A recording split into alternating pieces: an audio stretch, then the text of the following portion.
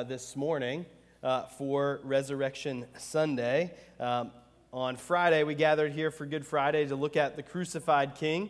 And this morning, we're going to look at the Resurrected King. And then next week, we will be back in the book of Revelation looking at the glorified King. It works out in God's providence that we will be in Revelation 19 next week, where we get a picture of the glorified King Jesus. And so all of these will thread together. But this morning we're going to be in the Gospel of John, looking at John's account of the resurrection. As we've been in the book of Revelation, we're looking at writing by the same author, the Gospel of John, to look at his version of the resurrection. Well, one of the advantages to living today in modern life is that it is history. We get an accurate understanding of history. We get to look in the past, and there is good recorded history. There is good ability to have facts and things be recorded accurately throughout time, right? This was not always the case. History was not always accurately recorded and left behind for future generations. But one of the disadvantages to living in the modern age when it comes to history is sometimes we see history as a bare regurgitation of facts without the color and context of the story, the richness of the story. You see, in times past, in oral cultures, the story was the way in which you knew who you were. The way in which history was passed down was through these oral stories, and so the way in which you knew who you were and the life of the people that you belonged to was by hearing stories. Sometimes I think as the church, we have forgotten the glory of the story that we're living in.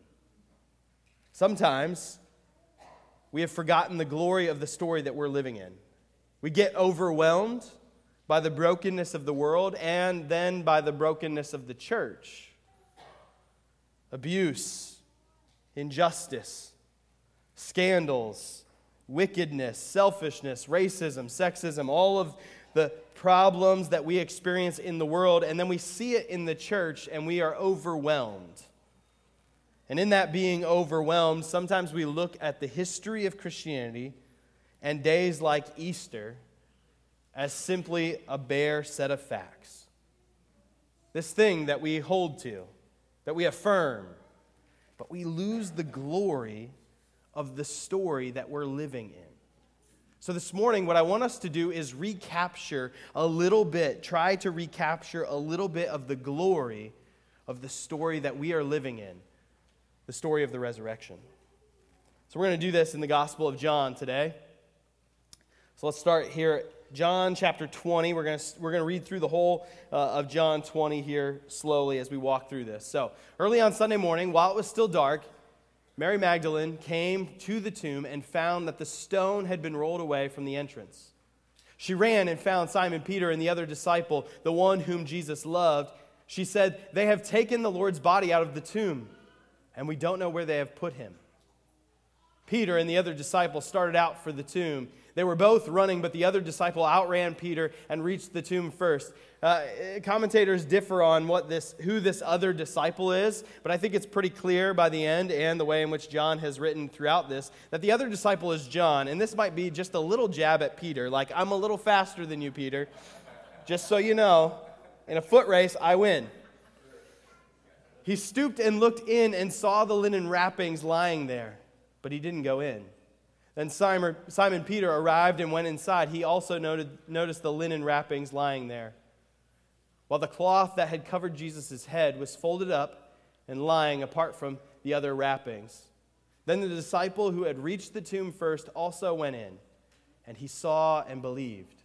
For until then they still hadn't understood the scriptures that said Jesus must rise from the dead. Then they went home. All right. There's a lot going on in this section. There's a lot going on here. And what I want to do this morning, as we seek to recapture the glory of this story, is to walk through the various parts of this story and to be honest about the places in which there arises some potential doubt in this story. there's actually a lot of space to doubt in this story, right? They show up at the gravesite, the tomb. They have showed up there to anoint Jesus' body with spices so that it would no longer smell bad in that spot as he began to decompose. And then they would come back later, like the way in which Jewish burial happened is different than the way in which we would do this now. But at some point, eventually, they would collect the bones after the body has decomposed, and they would store those in a separate space. And so this is part of that process, moving in that direction. And they show up, and the stone has been rolled away, and the tomb is empty. Now, very early on, when these resurrection accounts came out, one of the most scandalous parts of this is that the very first witnesses to the resurrection are women. Women's voices were not upheld in testimony in court. They were not to be trusted at this time. And so the fact that the gospel writers, all of them, identify Mary Magdalene as the one to first see Jesus is remarkable. Because if you were to make up a story, if you were to say, as some critics would say, that the church invents the story of the resurrection and then reads it back into the gospel accounts, that Jesus never really, like the early gospel accounts, never really had any of this stuff, and this is all from the church coming back in, this isn't how you'd write it. This just simply isn't how you'd write it. It wouldn't make any sense. You would say, well, the Roman centurions, they alerted Pilate that Jesus had been risen from the dead. That maybe he used lasers from his eyes to open the tomb or something crazy like that, right? You would invent a greater story. What's remarkable about John's account here is it's very ordinary, just like the other gospel accounts, because he's simply trying to describe what he experienced. I raced Peter to the tomb. I beat him there. And then the tomb was empty. There are two things that we're going to see throughout this account, and I'm going to reference a little bit a book by N.T. Wright called The Resurrection of the Son of God, probably the best book on the resurrection. If you've been here at other Easters, I'm probably going to quote the same passages that I have before because it's just so good. It's like 900 pages, so if you want to pick up some light reading, you can go for it. But it's just remarkable. But he identifies two things that come together for the early Christian belief in the resurrection. And he walks through historical arguments, walking through, is this what the early Christians believed? How do we know that? All those things. And there's two things that come together for this. It's the empty tomb and the appearances of Jesus to others. These two things have to come together in order for this belief in the resurrection to happen. And here, we see first the empty tomb. It's a pretty remarkable claim. But here's the other thing that's pretty remarkable about how John writes this. It's a pretty easy disproven claim. It's pretty easy to disprove that the tomb was empty, because you just go open the tomb and show that Jesus is still there. You could just do that. We're going to look and see how some early folks responded to this. That's not actually what happens, not the tactic that's used, not in the, we don't have any historical record of that being the tactic that was used to show that these disciples were crazy, that they had lost their minds. There's no evidence that anyone ever argued, no, wait, we have the body of Jesus right here. We can show that. And there's lots of incentive to disprove these claims. We walked through, as a church, the book of Acts, right? The church explodes in growth and becomes a nuisance to both the Jewish leaders and the Roman government. They have lots of incentive to disprove the resurrection. And they never seek to. They never offer up, no, Jesus' body is really here. Look, we killed him.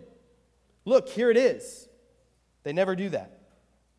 And so, There's lots of, we'll hit a few other spots in which there are some other suggestions, but the easiest answer is that Jesus wasn't there, that the tomb was really empty. Now, this is something that modern folks really struggle with, but it's probably because we come to the text with some presuppositions of doubting the supernatural. We come saying, there's no way that that's possible, therefore it couldn't happen, which isn't actually how you do history, right? That's how you do philosophy. That's not how you do history. How you do history is to say, let's look at all the facts and let's come to the most logical, probable conclusion. And the most logical, probable conclusion is that the tomb was actually empty. It was actually empty. Well, let's see what else happens. Dear woman, why are you crying? Well, that jumped ahead. Sorry. I was like, wait a second, what happened here? Mary was standing outside the tomb crying. And as she wept, she stooped and looked in. She saw two white-robed angels, one sitting at the head and the other at the foot of the place where the body of Jesus had been lying. This thing is struggling. Paul, can you go through that? Sorry. Dear woman, why are you crying? Well, no, back one more. We'll get it. Why are you crying? The angels asked her. Because they have taken away my Lord, she replied, and I don't know where they have put him. She turned to leave and saw someone standing there. It was Jesus, but she didn't recognize him. Okay, I'm going to stop right here just for a second. You need to remember here, I think often when we read this account, we read into this assumption that they were waiting for Jesus to rise from the dead. Mary has no expectation that Jesus is rising from the dead. She shows up and she thinks the Romans have taken the body. She thinks that they are disgracing it in some way. She has no concept for what's about to happen. She is walking in assuming that someone has taken the body. Let's just remember that. Dear woman, why are you crying? Jesus asked her. Who are you looking for? She thought he was the gardener. Sir, she said, if you have taken him away, tell me where you have put him, and I will go and get him. Mary, Jesus said. She turned to him and cried out, Rabboni, which is Hebrew for teacher. Don't cling to me, Jesus said, for I haven't yet ascended to the Father. But go find my brothers and tell them I am ascending to my Father and to your Father, to my God and your God. Mary Magdalene found the disciples and told them, I have seen the Lord. Then she gave them his message. So, along with the empty tomb, if we're to understand why the early Christians believed that Jesus actually rose from the dead, Jesus appeared to people. He appeared to Mary. Now, at this point, we have to ask, what could possibly be going on here? Some people have said that, some critics have argued that the disciples, the early disciples, the women, what they experienced was a mere hallucination. The problem with that is there's really no good evidence historically for so many people having the exact same hallucination at different times. You see, this is not just the only place in which Jesus shows up. He appears to Mary. We're going to see he's going to appear to the disciples. He appears to other people. And not just in John, Matthew, Mark, and Luke, but also the Apostle Paul writes of this in 1 Corinthians 15. He says this, I passed on to you what was the most important and what had been passed on to me. Christ died for our sins just as the Scriptures said. He was buried and he was raised from the dead on the third day, just as the Scriptures said. He was seen by Peter and then by the 12. After that, he was seen by more than 500 of his followers at one time, most of whom are still alive, though some have died. What Paul is saying is, check my work. You could go find these people, and they will tell you that they saw Jesus. Then he was seen by James, and later by all the apostles. Last of all, as though I had been born at the wrong time, I also saw him. So we're to say that all of these people hallucinated. And again, if you pair this with the empty tomb, we have to say the way that you would prove that they were hallucinating is you would just show the body. Just produce the body. or show the mass grave that you threw him in. Showcase it to them. If they are really losing their minds, if they are really hallucinating all of these things, then just answer them by showing them where you put the body. But that never happens. We never see that. Another argument that is used is that this is really just projecting something that she was deeply longing for, that Mary was deeply longing for. That the disciples had spent so much time with Jesus that they just wanted to project this idea. And what they really meant is that Jesus spiritually was resurrected and that his message would live on. And they brought together these appearance stories because they were just projecting this thing that they had been expecting for so long. Well, as I said, Mary does not seem to be expecting that Jesus isn't there. Otherwise, she would have brought some other people with her, right? Would have brought why didn't Joseph of Arimathea, who had asked Pilate for the body, why didn't he say, Pilate, come check this out. I know what's coming. Come check this out. Let's go stand by the tomb and let's see what happens. N.T. Wright says this: they were not refusing to come to terms with the fact that they had been wrong all along, right? That we were waiting for a resurrection and it didn't happen and we just refused to come to terms with that. And so we're going to make these things up. On the contrary, they were indeed coming to terms with and reordering their lives around dramatic and irrefutable evidence that they had been wrong. What did the disciples do when Jesus is crucified? They don't stick around and wait for God to resurrect him. They run away. They are not expecting this. When John writes, hey, we began to believe because we put together all these dots, that's far later in which he is writing that. In the moment, this is not what they expected. This story, though, is not just raw historical facts. There's a lot of really good work that's been done to look at these things about how the early Christians believed these things. But it's not just raw historical facts. It's also deeply personal. When does Mary recognize Jesus? When he speaks to her. He says, Mary. And she turns and recognizes Jesus. Here's the question for us this morning. Why do you believe this story? Why do you believe that Jesus rose from the dead to never die again? There's lots of good historical reasons to believe that the tomb was empty. There's lots of good historical reasons to believe that Jesus appeared to others. But why do you believe that the answer to those two things is that he rose from the dead? Well, you may believe based on those historical things, and you're grounded in that reality, and yet also you believe because Jesus has spoken to your heart. Because Jesus has said, you. He's called you by name. He has called you by name. He speaks to you. Not audibly, but he has spoken to your heart. The one who created the universe. The one who sustains the universe by the word or by the power of his word has spoken to you. Paul says that he actually knew you before the foundations of the world.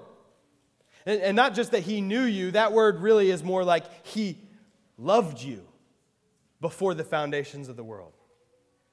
Before anything else was made, he knew who you were to become, and that he was one day going to call you to sit in this place and to hear this story. And maybe this is the first time that you've heard this story. And maybe he's speaking to your heart now, calling you by name. The God of the universe knows you, he sees you, he loves you. And not only that, everything we said on Friday is still true, that he, in all of his power and might and glory, died for you. He's a king like no other. He sees you, He loves you, even in your rebellion, and then dies for you. Friends, this story is just too good for us not to want it to be true. It's just too good. The God of the universe, who created all things, wants to be in relationship with you. And yet we know, if we're being truly honest with ourselves, that we don't deserve to be in relationship with the God of the universe. Anyone who thinks that they deserve to be in relationship with the God of the universe is kidding themselves. Even if you're like, the rules of the Bible are crazy, that like all that stuff, you really want to stand before the God of the universe and say, I deserve to be here? I don't think you do. And yet He says, come near to me, because I will pay for your sin. I will bear the burden of your punishment so that you can now come near to me, because I love you. This story is so good that you should want it to be true, even if you're not sure it is. It's how glorious it is. Well, the story continues. Oh, now it's working. That Sunday evening, the disciples were meeting behind locked doors because they were afraid of the Jewish leaders. Now, again, we need to recognize this. They're afraid of the Jewish leaders. Why? Because they had crucified Jesus, right? Mary has seen the Lord, and she's told them they have not seen Him yet. They're waiting, but they're still afraid. Why? Because they crucified Jesus. You see, the disciples were not expecting what was happening. The disciples deny Jesus. They run away from Jesus, and now they're locked in a room afraid. We're going to see a remarkable shift, and we have to ask why. What was that? I don't know what I did there. All right, well, something. All right. Suddenly, Jesus was standing there among them. Peace be with you, He said. As He spoke, He showed them the wounds in His hands and His side, and they were filled with joy when they saw the Lord. Again, He said, peace be with you. As the Father has sent me, so I am sending you. Then He breathed on them and said, receive the Holy Spirit. If you forgive anyone's sins, they are forgiven. If you do not forgive them, they are not forgiven. Now it's not working again. You know, it's fine. All right. Wow. Sorry.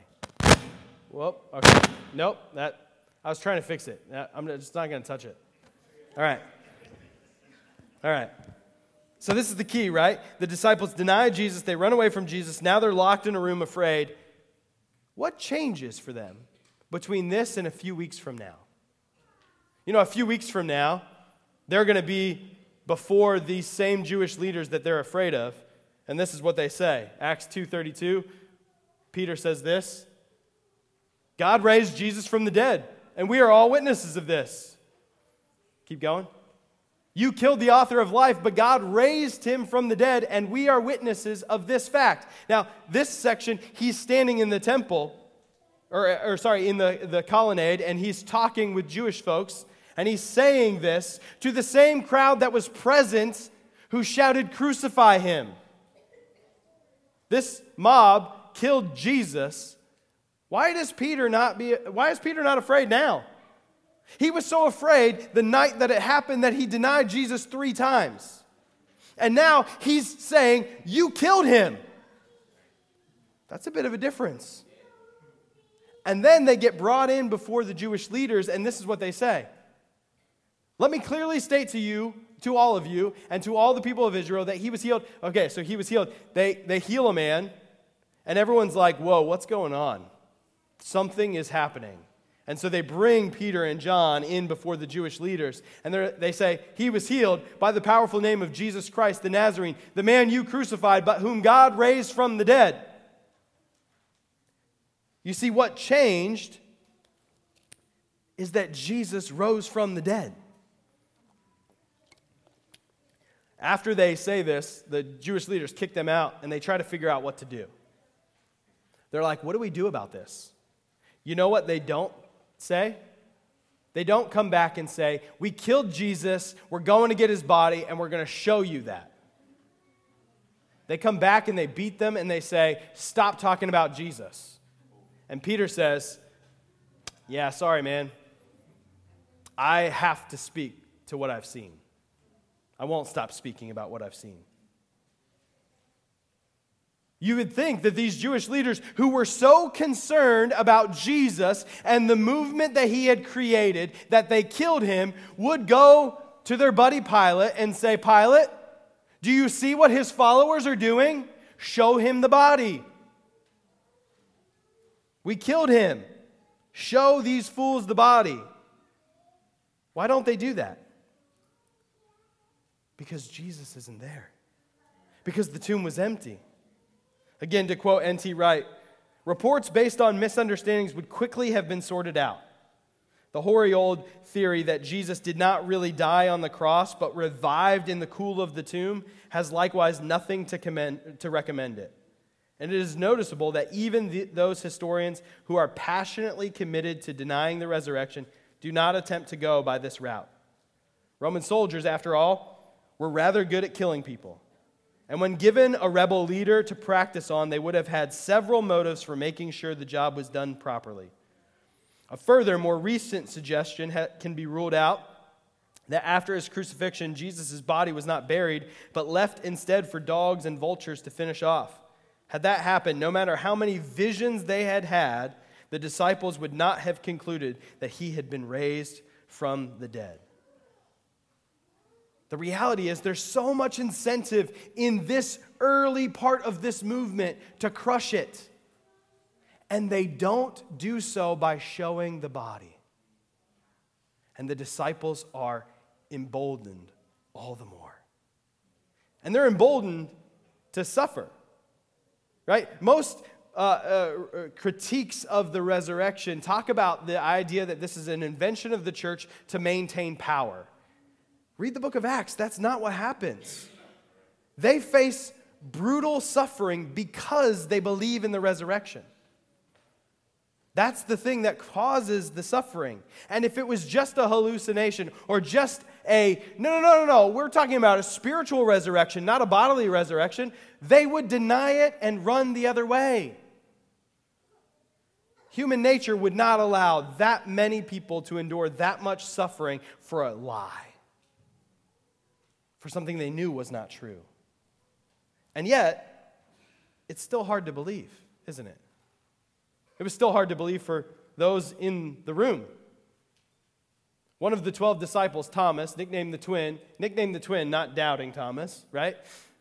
It's really unfortunate because he actually does believe. He doesn't doubt. He doesn't stay in doubt.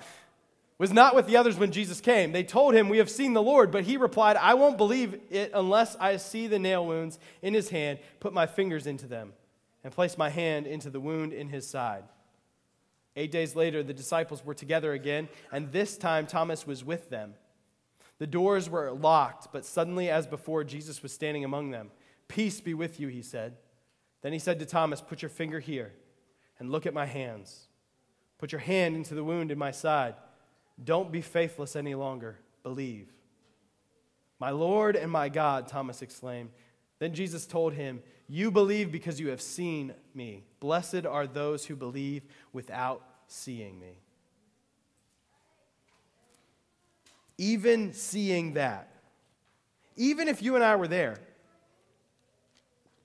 even seeing that, some of us would say, "I don't know. I'm just not sure."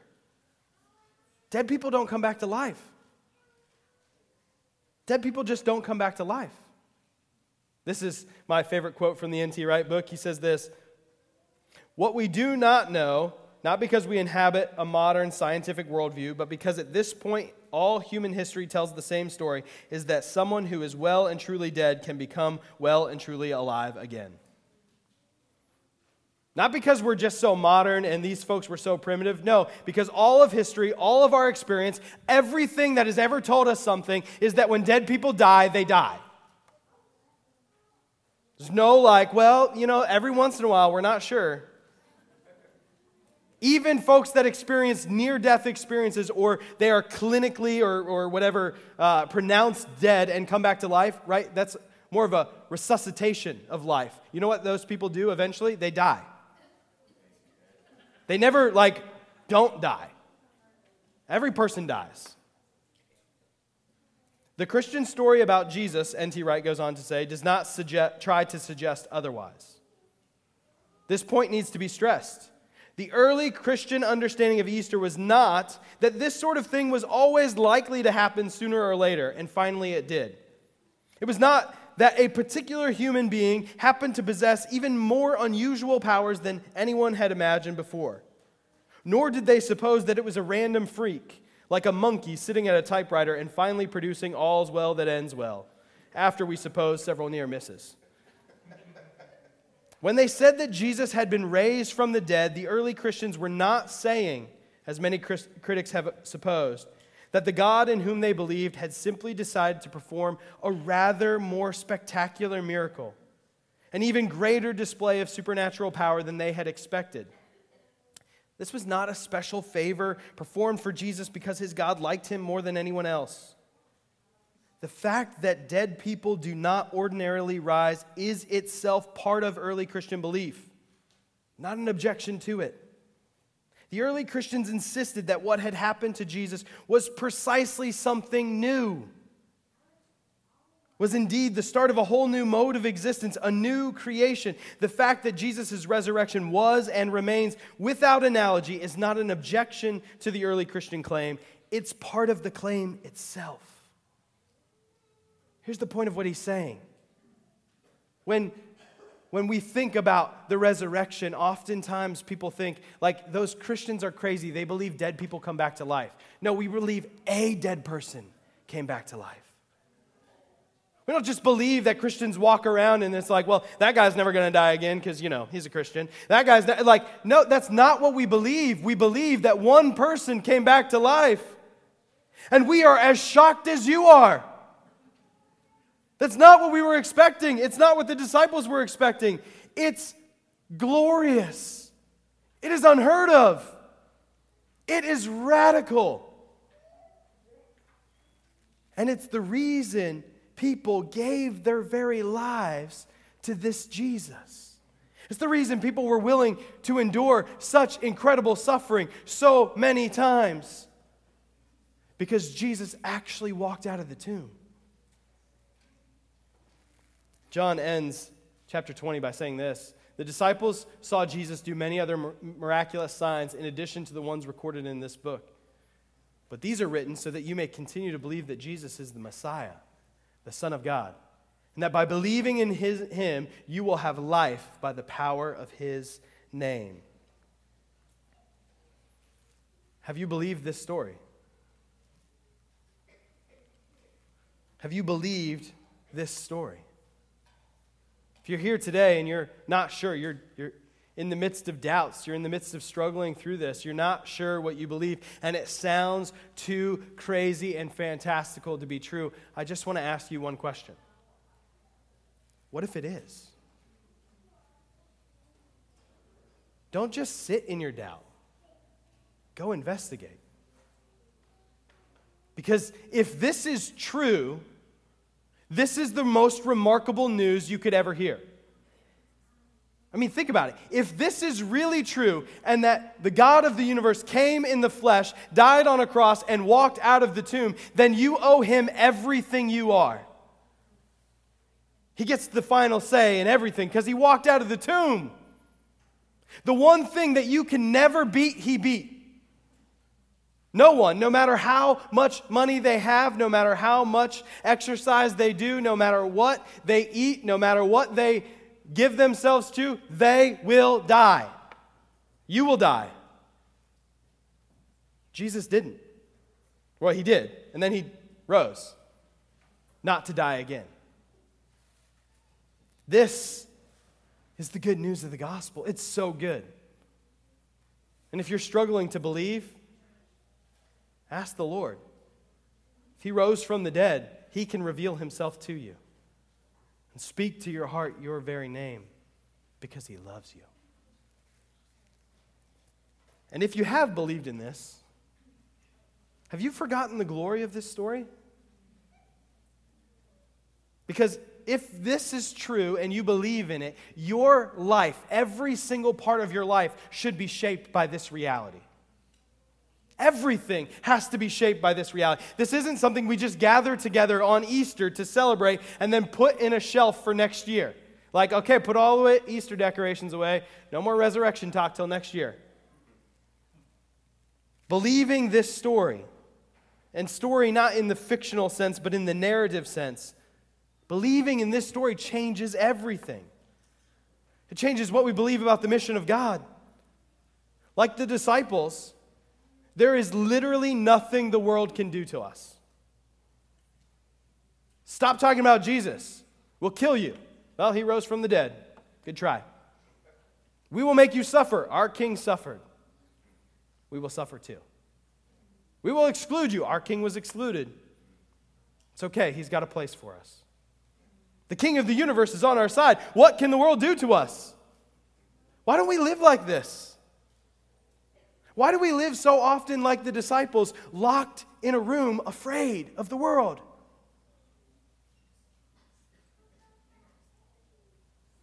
We've been looking through the book of Revelation, and the book of Revelation is all about those who overcome, those who conquer, those who have the strength not to kill or to fight, but to die, to love our enemies, because Jesus lives. You can go and face the brokenness of the world and the church, the injustice, the abuse, the scandals. All of this can now be faced pursuing the justice of God and the glory of forgiveness because Jesus walked out of the tomb. This changes the forgiveness of God. Jesus walking out of the tomb vindicates what he did on the cross. If you have any doubt as to whether or not Jesus forgave you of all of your sins, past, present, and future, the resurrection proves it. Jesus died for you, yes. But it wasn't his sins that he was dying for, it was yours. And so the resurrection proves that God accepted his sacrifice on your behalf. If Jesus really walked out of the tomb, you are really forgiven of all your sin. Past, present, future, completely gone, as far as the east is from the west. As surely as it is that Jesus lives and breathes today, as sure as it is that you are forgiven of your sins. Now you can go and forgive as well. Changes what we believe about the hope of God. There is no such thing as a truly hopeless situation. If Jesus walks out of the tomb, God can overcome anything. I'm not saying there aren't dark places. I'm not saying there aren't places in which we experience darkness of the soul. That we are not struggling with brokenness. I mean, we're talking about this, right? Mental health in the church. That we are not in places where we feel hopeless. That is true. We go to those places. But what we need to remember is to tell each other this story. Not in a sort of like, just sort of pat you on the back and say, it's okay, Jesus rose from the dead, it's okay. No, not in that way. But in a way of sitting with each other in the real darkness that we experience, in the real hopelessness we experience, and then reminding ourselves that there is a better story. That Jesus also went into darkness and then came out of the tomb. That Jesus also experienced all of that pain and suffering, and he knows it deeply, and yet he rose from the dead. There are no truly hopeless situations. No matter what it is you're going through.